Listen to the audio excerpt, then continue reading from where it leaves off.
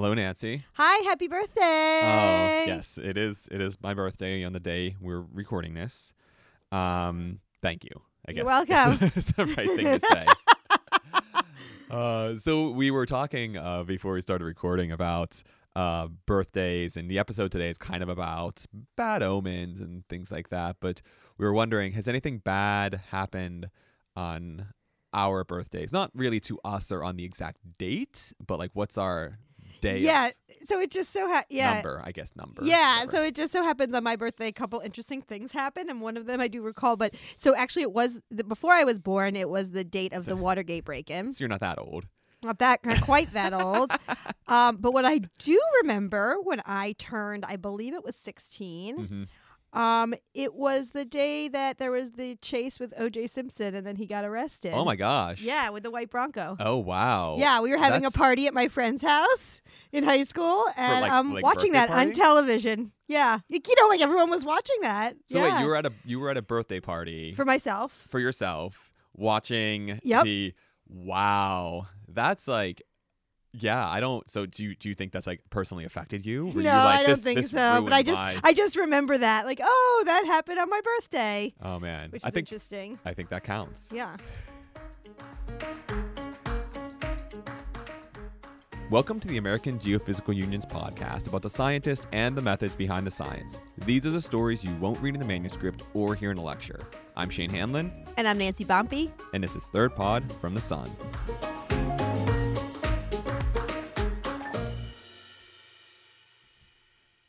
I can't... Of all the things I would have imagined that would have happened like on a date, that wouldn't have been it. Like, I can't believe that happened on your birthday. I know, it's crazy. It's interesting.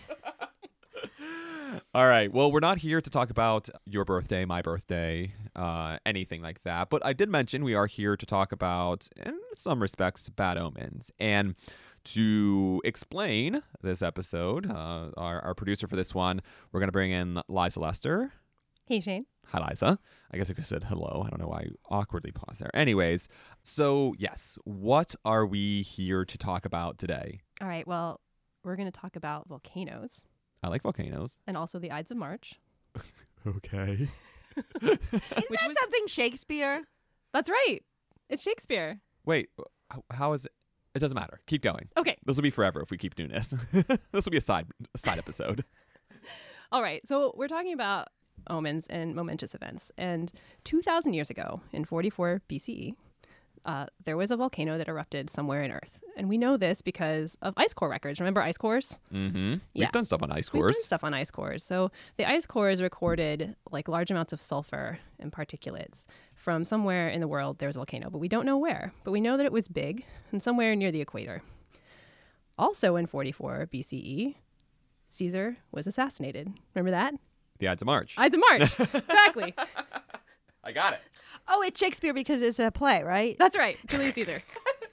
I like that we keep going back to Shakespeare. Thank you. Clearly none of us can quote it. No. Okay. So also in 44 BC, Mount Etna, which is on Sicily, down at the Boot in Italy. Mm-hmm. So kind of right in the middle of Mhm. the time, the Roman Republic at the time, which kind of extended all the way around the Mediterranean. It also erupted. But, volcanologists hadn't thought these things were related because that eruption didn't seem to be that big. Oh, okay. Yeah. I think I see where this is going. Yeah. But, it was big enough that, it was effects in Rome. And these effects happened to be rolling in right around the time that Julius Caesar was assassinated. So kind of bad omens, right? There we go. Yeah. I like bringing it all back together. Right. Okay. So, and writers of the time recorded these effects. So, for example, here is classicist Morgan King reading a description from an eyewitness, that is Virgil, the kind of rock star poet of the Roman era in the Augustan period. Poet. He was, though, like in the Augustan period, Augustus was the first emperor of Rome. So he was Julius Caesar's heir and adopted son. And so he kind of took over in that turmoil after his death. And Virgil wrote this really big poem about farming and weather. And this is from that poem. We were talking about poetry. Poetry. Wait. Okay, I can read you the Virgil lines. Ille ad etiam extincto miseratus Caesare Romam cum caput obscura nitidum ferrugine texit, impiaque aeternam timuerant saecula noctem. So these are a couple of lines from Virgil's Georgics, the farming poem. When Caesar had died, even the sun pitied Rome. When it covered its head with dark shadow, and the impious generations feared eternal night. Yeah, that's dramatic. Yeah, it's a mood. And I think it does get this idea. The line really strikes me in light of our project. That the impious generations feared eternal night. I think that captures something of this experience of suddenly you can't see the sun. Will and it you come back? Yeah, how do you know? And we think it actually probably took like a year or two for things to actually really go back. So That's a long time. it's a long time, and you don't know why it happened necessarily, and there's no way to know when it'll be over. So I think it is a really dramatic experience. So yeah, I guess this makes sense if your leader was just killed, the skies turn black. There's you could see why that would be a little bit ominous, or I could at least. Yeah, it doesn't seem like, especially if you're tending to see portent in astrological events and things happening in nature. And the idea was, I think, among classicists and historians, that poets of the times were really describing that mood in Rome, and they were attributing to the natural world the feelings of the people and reflecting that mood, like metaphorically, which does make sense because they, as we were saying, they did see omens and they did see portent and symbolism in what was going on in the natural world. But Morgan's saying that maybe they were also literally describing what was going on, right? Mm-hmm. And that maybe some of this kind of environmental disaster that occurred could have been overshadowed by all these political things that were going on, which were pretty dramatic and complicated. Sure, I could see considering our current climate, like no commentary on that, but there's you could think about, there's other stuff going on in the world, but there are certain things that are at the forefront of everything, and so what people are paying attention to. Yeah, and there's a lot of writing about that and all the really complicated backstabbing events going on in all directions. Mm-hmm. But after these darkened skies came several years of cold. We know this from tree rings. Remember tree rings? Oh yeah, Yeah, this is like our review episode, Right? So frost damage and trees that are really long lived showed that it was cold. And there were records, financial records of trade being impacted and famine, and maybe they thought the famine was from warfare. But Morgan and some other researchers who were about to bring in looked back at other records, not just in Rome, but extending as far as China and Southeast Asia, where there was famine, there was crop failures. They noted that people were burying all their gold. Yes, that's what you do when things are bad. Sure. And evidence that these problems weren't just in Rome, but were extending perhaps around the world. Wow, that's intense. Yeah. So then the question is, could this eruption at Mount Etna have been responsible for all these climate events that were happening? That's fine. And so when Morgan was at Berkeley, finishing her degree, she worked with a bunch of scientists, and they tried to model whether this volcano in Sicily could have impacted the global climate in this way. I'm excited for this. Yeah. All right. You want to go? Let's start by setting the political stage. Okay. So we'll bring in our classicist first. Awesome. Hi, my name is Morgan King. I'm a visiting assistant professor of classics at the College of St. Benedict and St. John's University in Minnesota. And I work on Roman culture and literature, and especially of the Augustan era. So this was a big period of transition for the Roman Empire. Yes. What was going on at the end of the Roman Republic?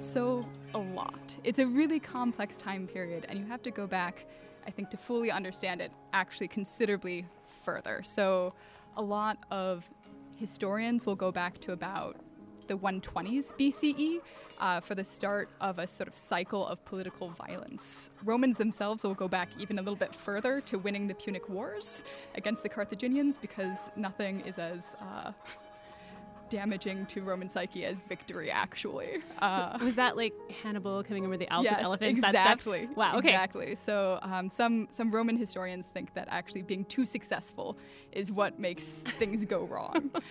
Modern historians will oftentimes state the sort of beginning of the fall more to the start of actual civil violence in the Republic, really serious civil violence, which starts in about the 120s. And so there are a lot of economic, political, military factors that go into this time period. But basically, to sort of give a broad view of it, you get power increasingly consolidated under sort of individual, very successful generals and politicians who then end up sort of fighting each other for, more control over Rome and its provinces.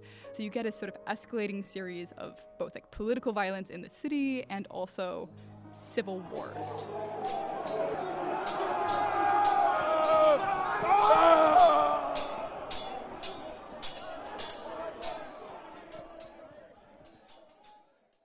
The Roman Empire, they had a representational government, kind of like we do now. No, I wouldn't. Okay. So it's interesting and complicated. So they had a republic, which did have voting rights for citizens. However, the voting rights were stacked towards the wealthy. So it's still in a lot of ways oligarchical. So I think oftentimes in pop culture we think of like the fall of the republic as the fall of this like actually democratized form of government.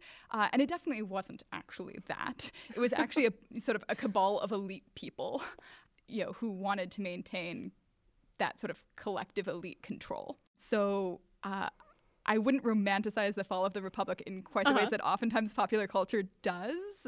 But, on the other hand, you had a sort of wider collection of people who had access to power. Whereas in the empire, it's going to be really centered in this imperial family. And it's going to be, really based around a single household. So for Julius Caesar, was he like a popular figure? Like, would the average Roman be kind of like, yeah, I support Caesar because this is someone who's very exciting, who I know, who's like out conquering things for Rome?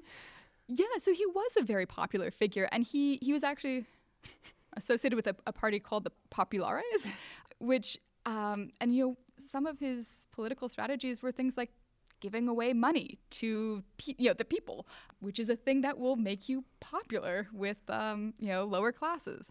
He also was very generous to his soldiers, and he was very successful as a general. So he was able to give his soldiers a lot of money, which made them very loyal to him, which was a very effective political strategy. So he did have a lot of popular support, and we see things like, in his will, he makes a giant donation to the people of Rome. And so that also makes them, rouses a lot of popular anger about his murder. And you see, riots at his funeral. So events leading up to his death in 44 BCE, what's going on in Rome in those last years?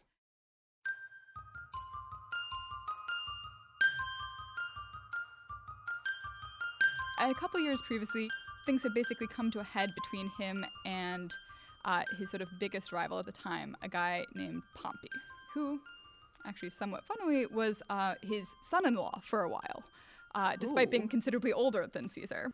So Pompey was married to Julius Caesar's daughter, Julia, his only living child, but she dies in childbirth, and shortly thereafter, things sort of disintegrate between the two of them, and Pompey and a collection of senators who are very suspicious of Caesar basically start trying to maneuver to try and decrease Caesar's power.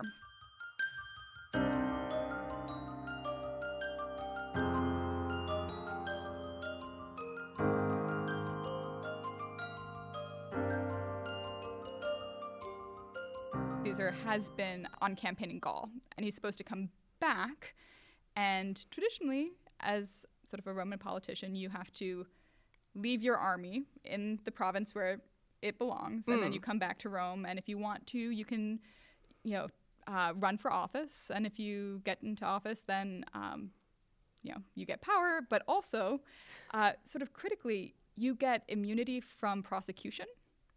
Oh. Nobody can actually prosecute you for anything while you're in office. It's funny, this whole question has become very on point for contemporary politics.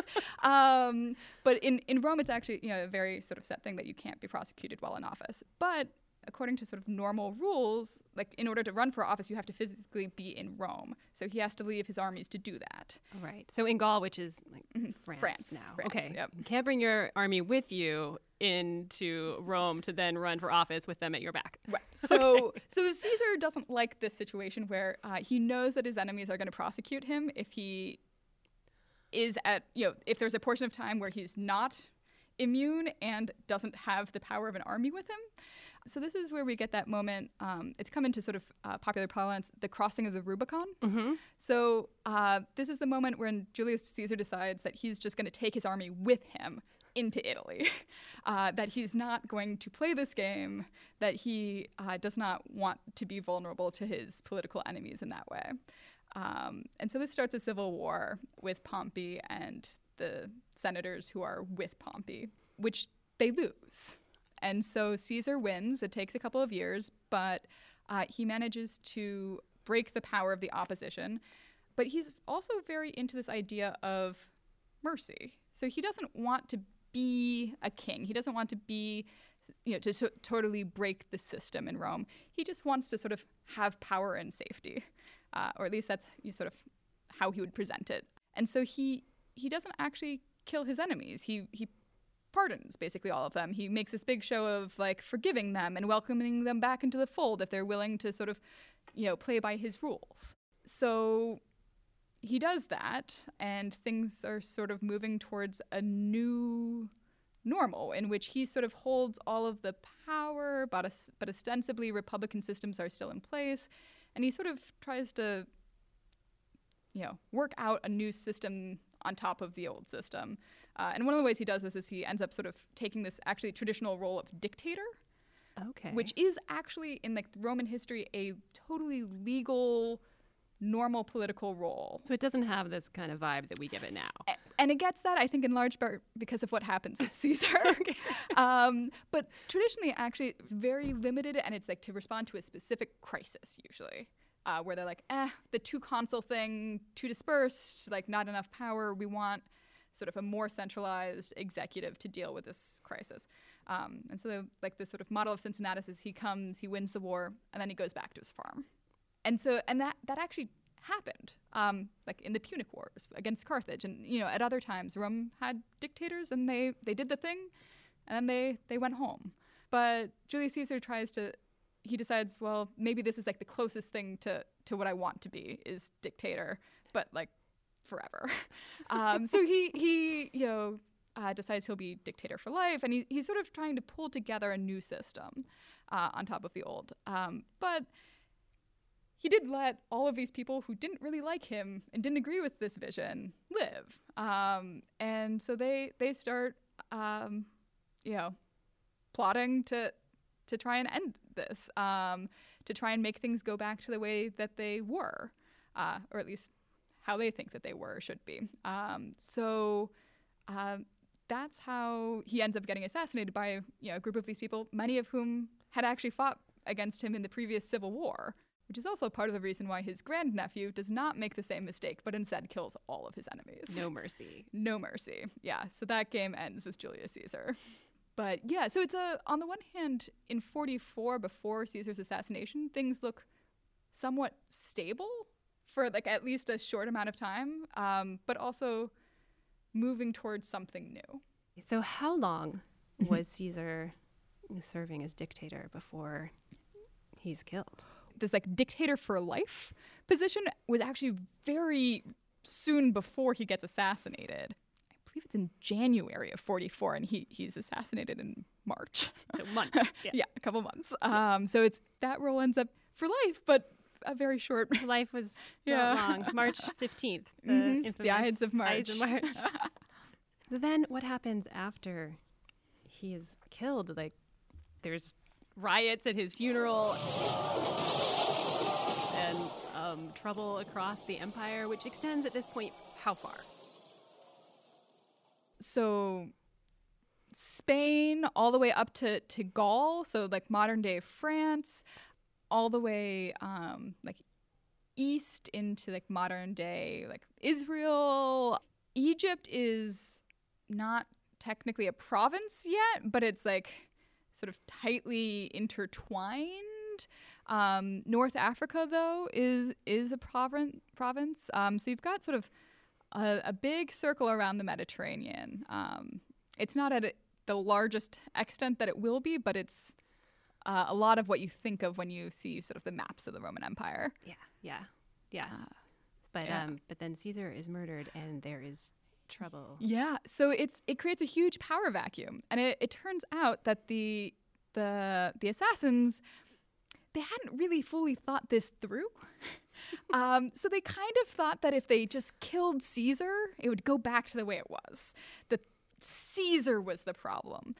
But Caesar wasn't the problem. I mean, Caesar was part of the problem, but the problem was bigger. The problem was more systemic. And so when Caesar dies, there's a power vacuum, and people start competing to, take up that power and control that Caesar had held. So, and there are also now all of these like angry mobs and people who really, legions who are very loyal to Caesar, who are really unhappy about how things are. So you see, like on the one hand, you've got the assassins and the sort of senatorial elite who want to reclaim more of their power. But then you've also got people competing to sort of take over Caesar's spot. And there are two main people who do that. Caesar's great nephew, who he names as his heir, a guy named Octavian, later to be dubbed Augustus, and also Caesar's sort of right-hand man in the military, a guy named Antony. And it's a sort of interesting generational thing because Antony is sort of in his prime of life. He's a veteran of all of these campaigns with Caesar, really well established, known and trusted by the legions. Octavian/Augustus is like 17 years old. He's a kid. He's basically at college. And he gets the word that his great uncle, who also adopts him as his son in his will. So after that, Octavian makes a big deal of being the son of Caesar, which is totally normal actually for Romans to just adopt people in your will. It feels weird today, but that's sort of how things worked. But yeah, so he gets the call that his great uncle/father is dead, and like, what are you gonna do? And so he rides into town and says, I'm gonna swing for the fences on this. I'm gonna be the next Caesar. Antony, not so happy about that. Antony thinks he's going to be the one to sort of take up that mantle because he was right next to Caesar the whole time. So you've got sort of power battles, going both within the Caesarian party and between them and the sort of senatorial classes. So for the next, 2 to 3 years, you see a number of both like sort of small scale skirmishing and then all out civil war break out between those 3 interconnected factions. And eventually Antony and Octavian team up and fight it out with the senators, with the sort of famous one in popular culture is Brutus. And so at the Battle of Philippi, they defeat Brutus and the other senators and break that power and sort of come up with their own treaty, what they called a triumvirate, where they sort of share power in the empire, the two of them, and then a third guy who's kind of there just to keep the peace. He gets knocked out early. And eventually Octavian and Antony are going to duke it out again. And so that's, if you're familiar with Shakespeare, the Antony and Cleopatra, that whole saga shakes down in then the 30s. And eventually Octavian defeats Antony and Cleopatra, and then he gets sole control. So it is a sort of like slow-moving avalanche of, and these years are, particularly fraught and particularly, I think, confusing if you don't study them, because you do have there's a lot of double crossing. There's a lot of, They're allies, they're not allies. Right, exactly. Yeah. So, 1 minute, Octavian seems to be allied with the senators and that senatorial party, and then he's actually back with Antony, and then he's killing Antony. So it's, Antony commits suicide, but, causing the circumstances in which Antony will commit suicide. Yeah, so it is a really, very Game of Thrones, complex, power vacuum kind of situation. So there was obviously a lot of stuff going on politically at the time, really interesting, interesting things that we've probably learned about in some capacity, right? Mm-hmm. But Shakespeare. Shakespeare, back to Shakespeare. So that's the politics side of it. But what about the volcano? Yeah, I was promised a volcano here, Liza. Right, the volcano. Okay, so in February, this volcano erupts. It's February now. On Sicily. Oh. And this is actually a pretty big mountain. It's like 10,000, 11,000 feet. Oh, sure. It's one of the bigger mountains, and it's actually one of the most volcanically active mountains in Europe. It's erupted last year in 2019. Oh, all right. The ash cloud hits Rome just about the day after Caesar's assassination, apparently. And so Caesar's assassinated, and the skies turn dark. The sun is blotted out from the sky, apparently. So it really, from all accounts to Romans, it felt like a really apocalyptic moment that, all of this crazy stuff was happening, not just in politics, but also in just the world around them.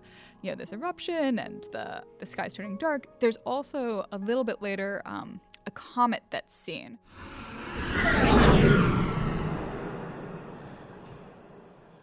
Which then gets interpreted actually as Caesar ascending into the heavens as a god. So he actually, so they actually end up believing that he became a god after his death, which then Octavian Augustus also makes a big deal of. So he spends the rest of his life not just calling himself the son of Caesar, but the son of Caesar the god. Right. Okay. So this is helping him be like, yes. I am like the scion of this god. Right. I'm literally the son of a god. Yeah. So it's there's a lot happening, and a lot of the historians writing at the time, poets will list just the crazy things that happened these years and just how out of control and sort of out of whack the natural world seemed in this moment. And so our project is looking specifically at this eruption of Etna, which we think caused probably really widespread effects, and also could be responsible for a number of different effects that Romans didn't necessarily associate with that eruption. So there were also a bunch of solar effects, which you can get from having aerosols in the atmosphere that sort of mess with how you see the sun. So famously when Octavian comes to Rome, when he's coming back from college and into the Rome to try and become the next Caesar, people see this sort of ring around the sun, this halo, and that gets interpreted as sort of divine favor for Octavian, that this is a really it seems like a good thing for the sun to have this giant halo as this young man who's the heir of Caesar returns, as opposed to the darkened skies. So the Romans absolutely are interpreting these environmental effects as really meaningful. And, we think that they are also saying that they go on for a long time. So a lot of the sources say that the sun didn't shine as brightly for about a year. So I think it's really interesting to think about what how that would shape your experience of this moment of political turmoil, to also go outside and not be able to see the world as you have remembered it. Even if it's still affecting the way you feel about what's going on. Right? Yeah, absolutely. This feeling of gloom and almost like the sky is grieving. Right. Yeah. Did Romans at the time know it was a volcano that was creating this darkness of the skies? Was it raining ash on Rome? Yeah, so that's a really interesting question.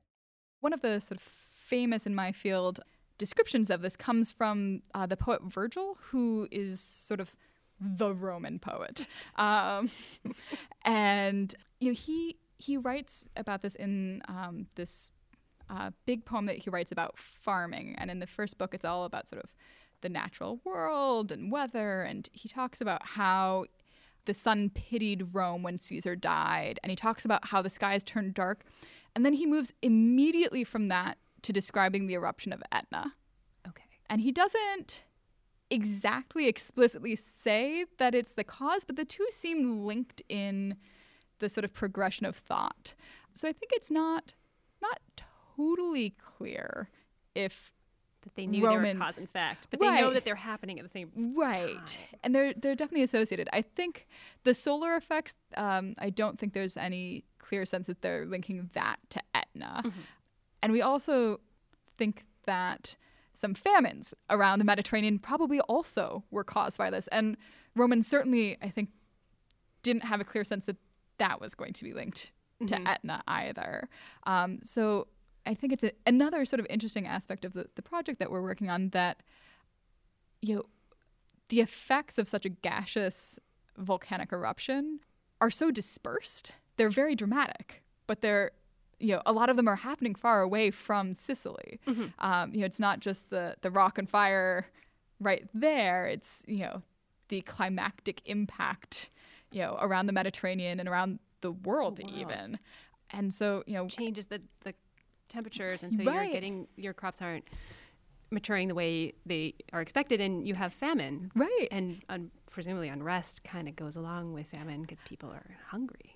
Yeah, and it's an interesting thing that, so I think a lot of Romans were also attributing famine to the political unrest, which has its own sort of set of causes that we've talked about. But it is I think part of what our project suggests too, maybe there are multiple causes here. Maybe also just like it's, political unrest may also be helping to cause famine, and the famine may also be partially, there may not be that much crop to take in anyway because of the weather. So you have potentially multiple causation, and I think, one thing that we're sort of interested in is the way that potentially the political unrest may have sort of obscured how bad the environmental unrest So we kind of attributed it to this political unrest because it's so dramatic at the time. So how can you stop watching it? Look at this and they think, there was famine because there was war. There was We've got a cause. Uncertainty. Yeah. And I don't want to don't want to discount that as a cause, but it's possible too that there's another layer of things happening here that we haven't been able to see as clearly because it was such a tumultuous time period. When you look past Rome to other empires around the world, do you see evidence of this volcano? Yeah, so there is actually evidence also in China of massive famines during these years. So, which maps up pretty well with the aerosol mapping that the geologists in our team have done. And we're going to talk about them about it some more. Yeah. Yep. So actually, it really does sort of geographically match up pretty well. I'm not an expert at all in ancient China, but we do have records of famines there. So the impact really was global. Is this the first time people have thought about Mount Etna having these effects on the politics of Rome at this time, and maybe being, a big volcano that had? So actually, no. Interestingly, there was this excellent paper from 1988 by a woman named Phyllis Forsyth. Noah and I had a fantastic conversation with her. She did this as a solo project, and so I think she talked about how actually challenging it was, sort of moving into a sort of scientific angle of classics, and that she had to really work to get people to take her seriously. And to read and understand a whole different field. Yes, it's an enormous amount of work. So I'm grateful to be working with geologists who specialize in volcanoes. Geologists? We know some geologists. We know a lot of geologists. So she talked to geologists, right? Yes. Okay. She worked with them. They did a bunch of modeling Yes. to match the kind of historical data that she was contributing. Sure. Okay. Well, let's hear from them. I'm Raphael, and I'm an undergrad at UC Berkeley studying atmospheric science. Hi, I'm Isabel. I'm a graduate student at UC Berkeley, and I study volcanoes and climate, specifically the largest volcanic eruptions, which often coincide with crazy climatic effects and mass extinctions. Hi, I'm Tushar. I'm a graduate student at UC Berkeley also. I study how volcanoes and climate interact on a variety of timescales from a theoretical perspective, trying to understand volcanoes underwater as well as on land. My name's Noah. I'm a postdoc at NASA, but most of this work was done when I was at UC Berkeley studying volcanoes and climate and hot springs. Our study was really seeking to answer two questions. What was the climate and the sort of lived experience of people in 44 BC like? And that experience is variable in space and in time. And so we have different resolution from proxy records of, what life was like in China and what life was like in Chile and what life was like in Rome. And it's very different in those different places. And so that's giving us some resolution into what might be going on at that time. Then the next question, right, is what was Etna responsible for these changes? And again, that's a spatial question, and that's asking, would Etna be able to produce the effects we see in Rome and in Greece and not produce anything in Tasmania? And so there's variations in sort of laterally across the world. There are also variations depending on the height of particles in the atmosphere. So there are some effects that are related to particles that you're actually inhaling. Well, there are other effects that are due to particles in the very upper parts of the atmosphere that are reflecting sunlight. And so, our approach was to answer these questions in space and in time, and was Etna responsible for this distribution of effects? So I think one of the things I thought was interesting about this was that there is this mystery of this large volcano that we see in the ice core record, right? Yes. Tell me about the ice core record and how we know that there was this big volcano around 44 BCE. In ice cores, we see changes in the chemical composition when there are these really large volcanic eruptions.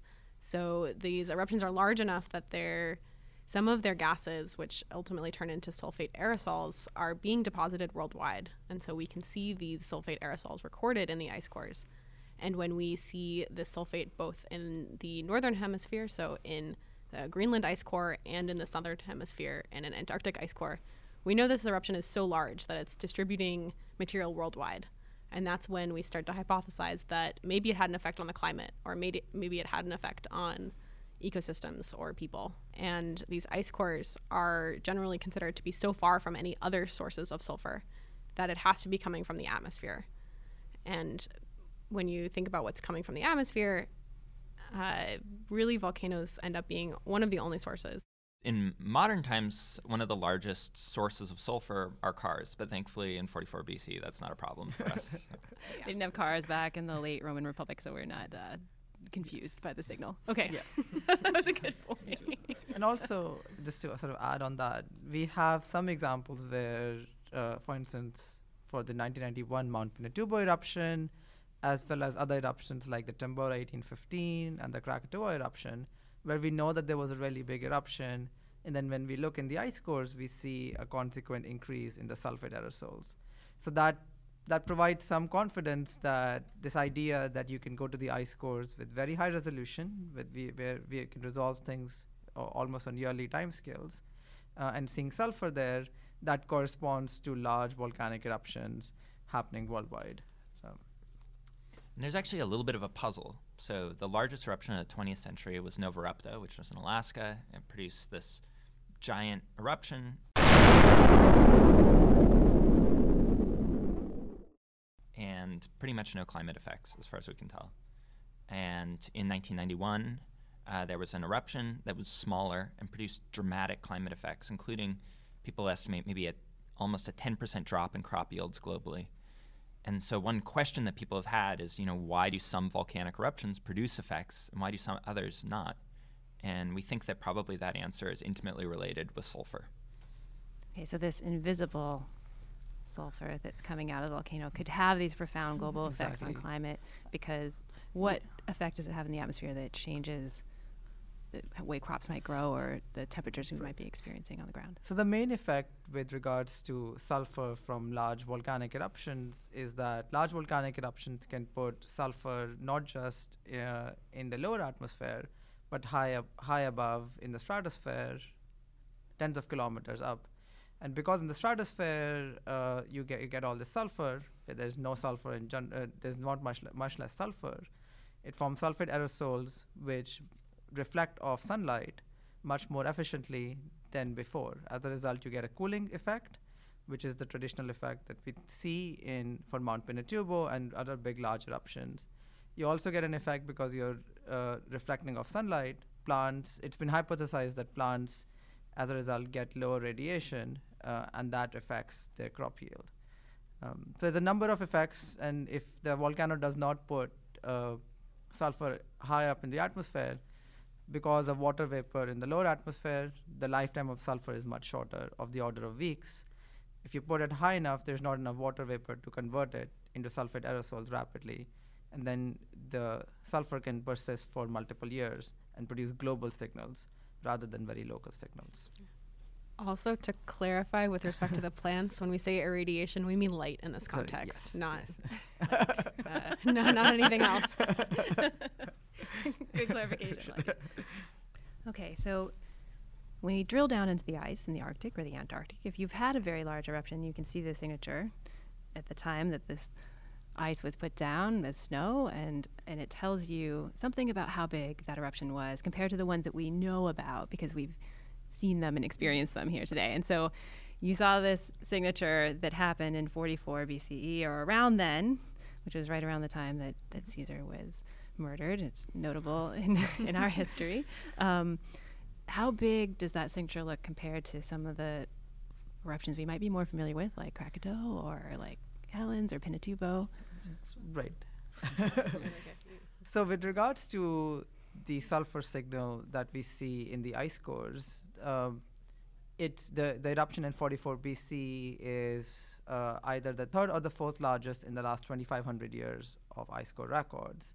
It's about 1.5 to 3 times larger than the 1815 Tambora eruption, which is associated with large-scale global effects, including the year without summer in Europe and a lot of other history aspects with it. Coincidentally, the year without a summer may be responsible for the writing of the Frankenstein novel. Yes, I've heard about that. Isn't that amazing? Yeah. Fun fact. And it's, I think, about it's something like 5 to 10 times larger than the Mount Pinatubo eruption, which has been associated with some potential hiatuses in global warming in the modern era. So it's a really large eruption, and we don't know where it is. The other really big eruption that people like to put things in context is Ben Franklin was hanging out in Paris in 1783, and there was a large eruption in Iceland, and people have modeled that. That's called the Laki eruption, and people have linked that to the French Revolution and models where people say, how many people in Europe would have died just due to the respiratory effects of breathing all that terrible air. And they think 150,000 people died probably within a few years of that eruption. So it was a really hard time. Crops failed. There was snow in the summer. But you wouldn't have necessarily known at that time that the illness you were experiencing was from this volcano in Iceland. Exactly. And the peak that we see after that we're arguing is due to Mount Etna is twice what was observed after that 1783 eruption. So we're talking about a really large anomalous event. Okay, so mysterious eruption somewhere in the world at this time. The ice core tells you when, but not Yes. where, because it's a global signature. Yes. So, Or it can tell you a little bit about where, not very specifically, but since there is a larger anomaly in the northern hemisphere, so in the Greenland ice core, we infer that it's probably somewhere in the northern hemisphere, though you also see it in Antarctica. Okay, so it can narrow it down to northern hemisphere. Still a big area. Yeah, northern right. hemisphere. So, and it has to be mid-latitude or close to the equator so that most of the sulfur doesn't just end up in the northern hemisphere. Okay, so now you're kind of narrowing it down, Right. your question of where it might be. Exactly. Exactly. Yeah. And Etna falls within that possibility band. Yes, Etna does fall within that possibility band. All right, let's talk about where Etna is. It's in the Mediterranean. It's in Sicily. It's centrally located in the Roman Republic, which is the spatial scale that we actually care about during that time period. So if you imagine the Roman Republic was this incredibly diffuse, Morgan, I'm sure, talked about this, but it goes from Spain to Turkey. And most of the agriculture and most of the food is coming from Egypt and Turkey. And so Etna is dead in the center of that whole republic. So it's kind of situated to impact all of the republic, potentially, depending on the way the wind is blowing, maybe. Exactly, and it's about 800 kilometers from where Rome is, and depending on where the winds are moving, it can either have material directly going over Rome, or it can have material that moves more over the Mediterranean, and then cycle back towards Rome and the larger Italy. So we knew there was an eruption this year because people wrote about it, and we know from the ice core that there was a big eruption somewhere in the world. Why had people not connected these before? Why didn't they think it was Etna? Well, so some pioneering work in the 80s had looked at classical sources and looked at these times when people had observed eruptions and had documented bad things happening, and tried to go from those eyewitness accounts back in history to try to say how big eruptions were. And there was a pioneering classic study in the 80s which said, well, maybe the things that people were seeing in Rome was related to this eruption that people had observed. One reason I think it's been difficult in the past to sort of address this problem is there weren't a lot of records globally, and the resolution and time of those records was quite coarse. And so a large sulfur anomaly plus or minus 20 years is a lot less easy to attribute than plus or minus 1 year.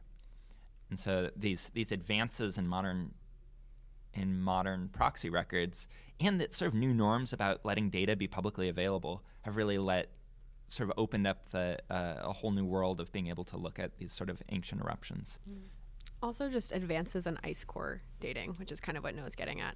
So that's only within maybe the past 15 years that we've known exactly when this anomaly happened. Okay, so you could narrow in. There was no anomaly, but this is getting closer to the when. And this is actually one of the big contributions that Raphael made, is that people had speculated that there might be a connection, but we treated that as a testable hypothesis, and I think that's also a sort of novel approach.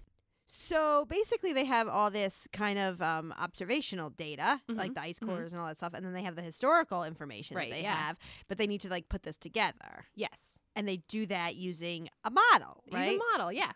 So what the model tried to do was look at wind patterns and say, if the volcano erupted here, would the gases and particulates go to the right place to have the effects that were observed historically, right? So at the right times. And so they don't know where the wind was blowing 2,000 years ago. We didn't have those weather stations, but we know a lot about our weather over the last century. So basically they kind of used the wind patterns from the last century and they ran it over a lot of years so that the specifics of that year wouldn't matter so much to figure out would the gases blow over Rome at the right time, and would they blow over China at the right time? Yeah, that's the basic idea. Obviously we don't have satellite data or atmospheric data for 44 BCE, so we're kind of at a loss there. But we do have good data for the past 70 years for the entire globe, actually, which is pretty cool. This is this huge data set that NOAA has put together. Not NOAA, like the National Atmospheric Association. Yeah. That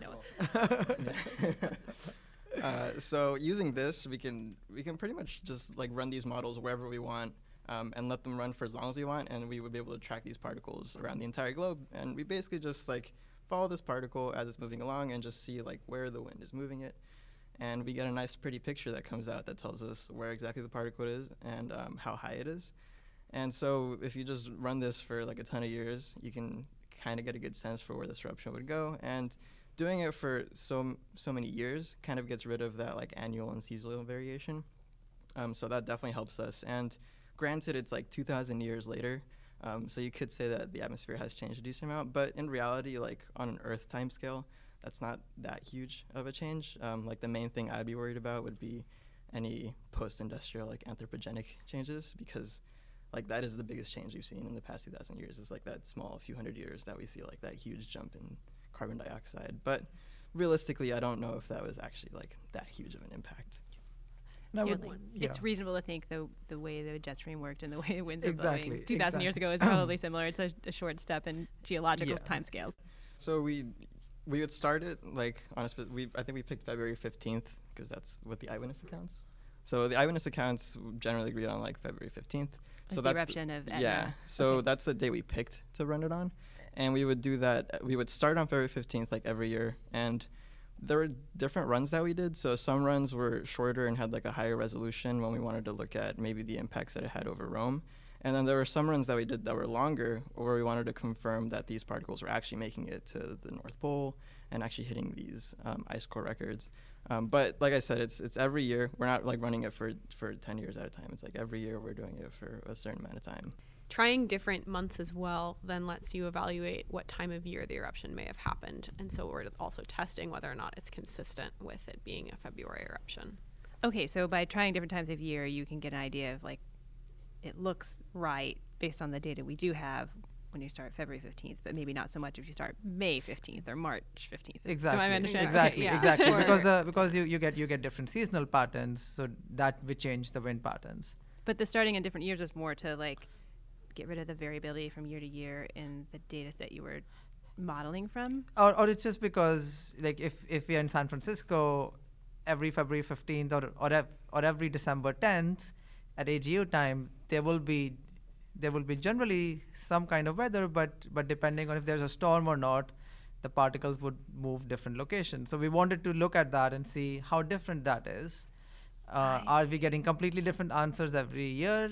If that were the case, then that would suggest that this constraint is not very strong, versus you're saying, okay, on general, on an average, this is the wind pattern, and this is where stuff is going in February. This is where the particles are going in November, for instance. And did you see a lot of variability from year to year?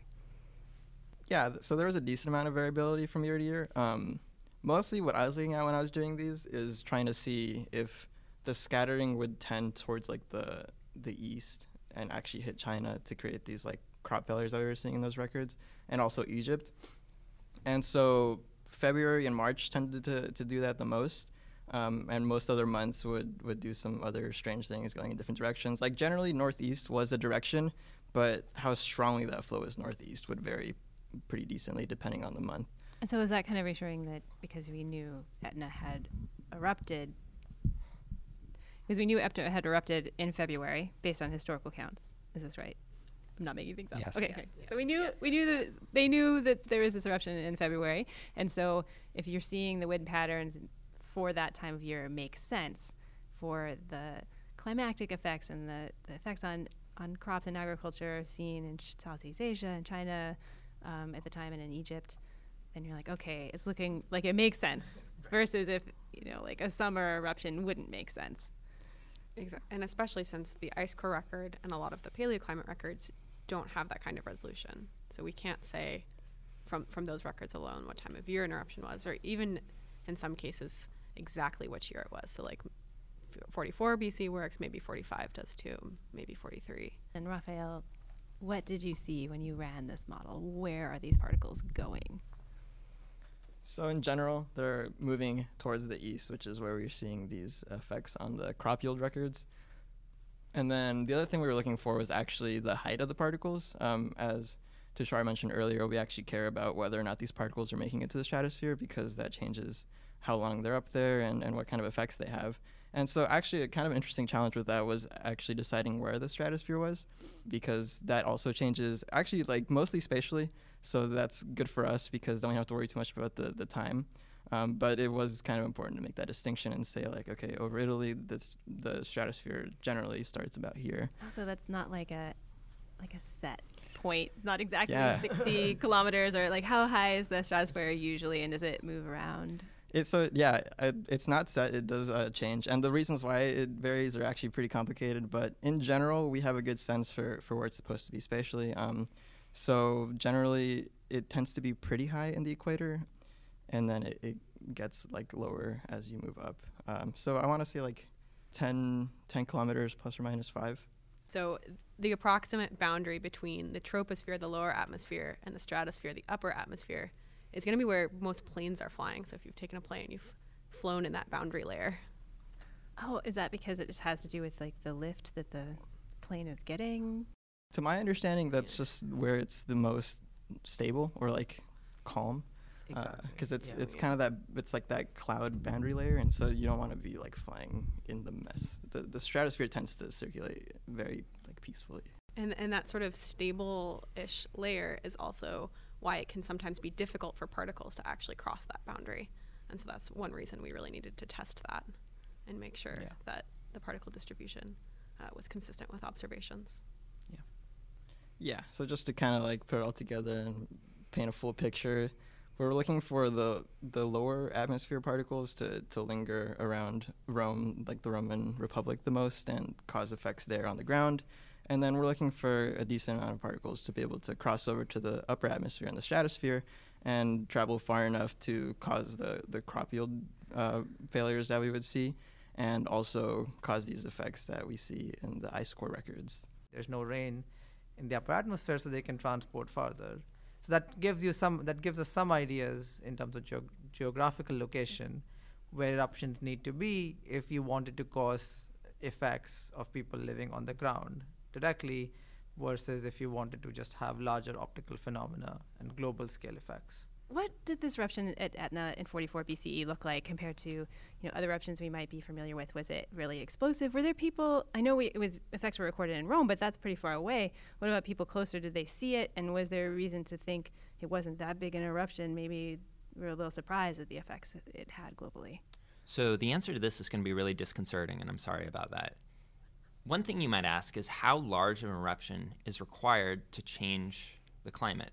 And so the way that we measure the size of a volcanic eruption is called the VEI, Volcano Explosivity Index. It doesn't matter what exactly goes into that, but you can compare the size of an eruption based on the ways that we measure that versus the amount of an effect and the amount of sulfur it puts into the stratosphere, and there's no relationship, 0.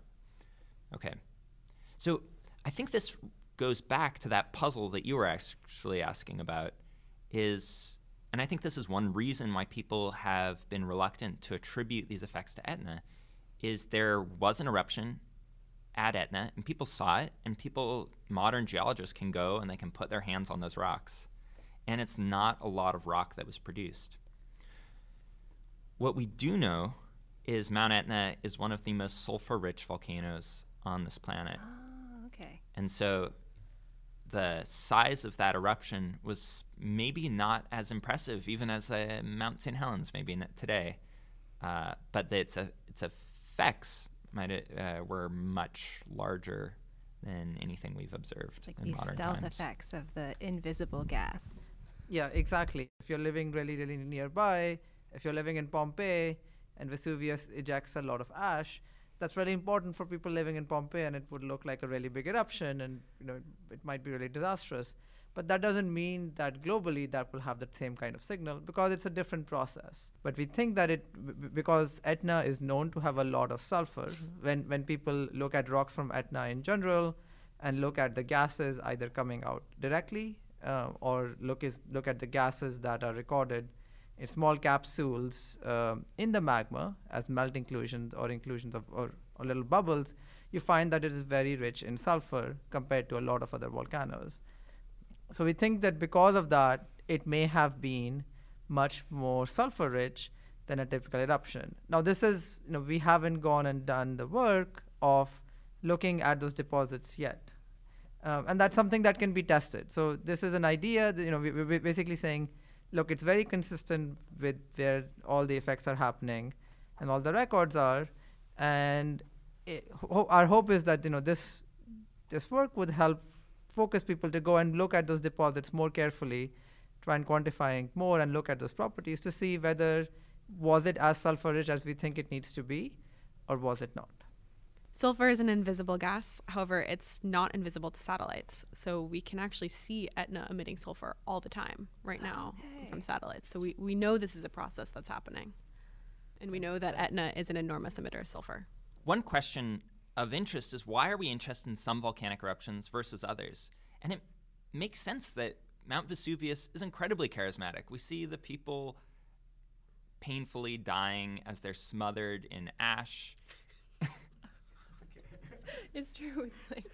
Right? That's part of why we're interested in it, is that it is very visual, and it produced almost no sulfur on record. This is, we have this outsized view of this incredibly small eruption.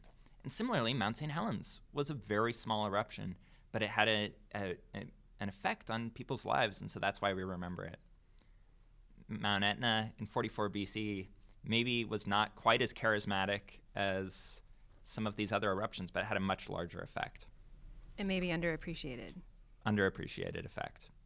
So, the ancient sources described all these environmental effects, and I think those have been largely discounted by subsequent work. And I think that's partly because people are like, the Romans are super superstitious, and they had all these weird political biases and made them tell a bunch of lies. And in some ways, our work is more in line with ancient sources than the 2,000 years of historical record that have followed. We underappreciated their direct reporting on what was happening. Yeah. It seems like the way things were written up and history was reported, sure, that it was almost too fantastical or too out there, far-fetched to be believed. Yeah. But they should have, at least, we should have taken this history into consideration and thought it was accepted as truth, at least in some capacity. Yeah, I guess you could say the things that they were reporting that were pretty accurate were maybe hidden among things that seem more fantastical. For example, we heard that poem earlier about the darkened skies. That sounds pretty realistic, right? So there's this other poet who's also talking about darkened skies, but then the poem takes a funny turn. Okay, so actually this is one of my favorite authors. Tibullus also writes about how the sun sort of stopped shining for this year.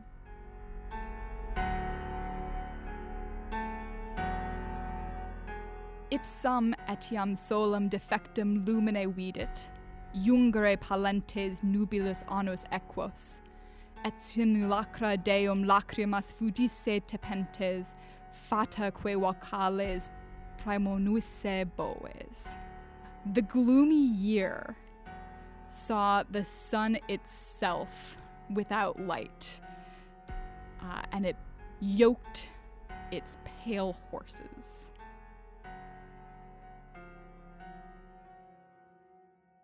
So this is the idea that, the personified sun isn't shining anymore. And, oh wait, give me a second. Yeah.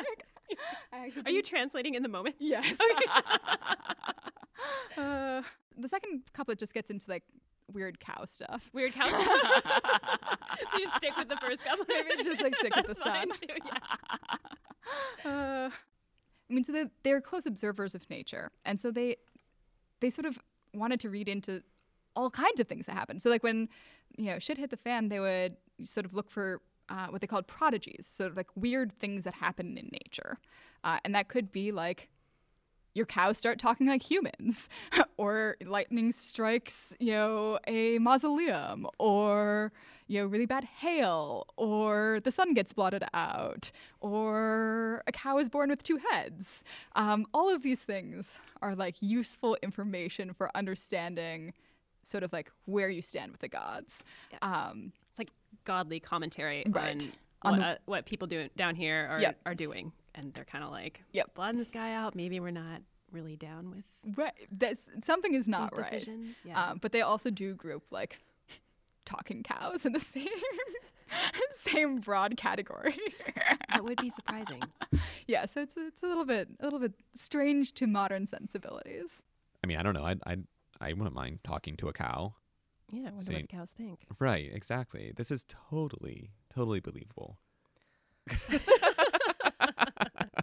So you can kind of understand why they were like, historians looking at this are thinking, well, this is all very metaphorical. Right. They're not going to piece through the ridiculous stuff to find the kernel of truth in there. No, I understand. I get it.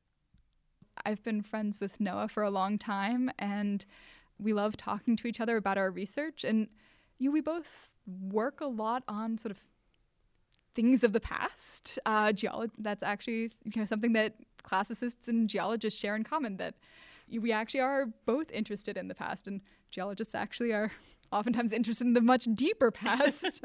I thought I knew this, so much of what there was to know about this period, and I hadn't even, stopped twice to think about this eruption. And does it, looking at it from, a different discipline's point of view, give you different ideas about the sources you're studying and what you're thinking about? Absolutely. I think, thinking about, I think it's so easy to fall into sort of human-dominated narratives of history. And, who can blame you, right? I mean, humans are fascinated, we as humans are fascinated with ourselves, right? We love the Game of Thrones, narratives. And so I think to take a step back and think about, how would we think about these years if we were telling the story not about, human agency and maneuvering, but about, this, catastrophic environmental disaster that happened for several years, that there's, a very different narrative that you can see in this time period if you look at it from a different angle. And even, you can put the humans back into it. As we were talking about, the lived experience is really different if you're thinking about it not just like my general died, but my general died and now I can't breathe and I can't see the sun. You might ask why Virgil chose to write a 4-book poem about farming. Why did he write a 4-book poem about farming? It's a really good question, right? And it's one that I think, scholars still wrestle with. And there are lots of reasons that you can talk about. But, maybe one reason that we could be talking about is that actually the natural world felt really unstable. That the question of how you make stuff grow in a consistent, and create sort of a stable life and relationship with the land and the world around you felt really tenuous. If I'm understanding this right, Virgil, I think. I don't know. Anyways, is more, we're going to get into all kinds of pronunciation things, is more famous for the poem, the Aeneid. Yeah, I mean, I've heard of it, I don't think I read that, though. No, that's not one of the things you have read? No. You're a voracious reader. Would you read his 4-book poem about farming? Perhaps. Would that be one of your desert or your desert island reads? Your desert island read. We're gonna have to go back and edit one of our podcast episodes to add that to it. All right. Well, that's all from Third Pod from the Sun. Thanks so much to Liza for bringing us this story. And, of course, thanks to Morgan, Raphael, Noah, Isabel, and Tushar for sharing their work with us. This podcast was produced by Liza and mixed by Kayla Suri. We'd love to hear your thoughts on our podcast. Please rate and review us on Apple Podcasts. You can find us there or wherever you get your podcasts. And, of course, always at thirdpodfromthesun.com. All right. Thanks all. And we'll see you next time.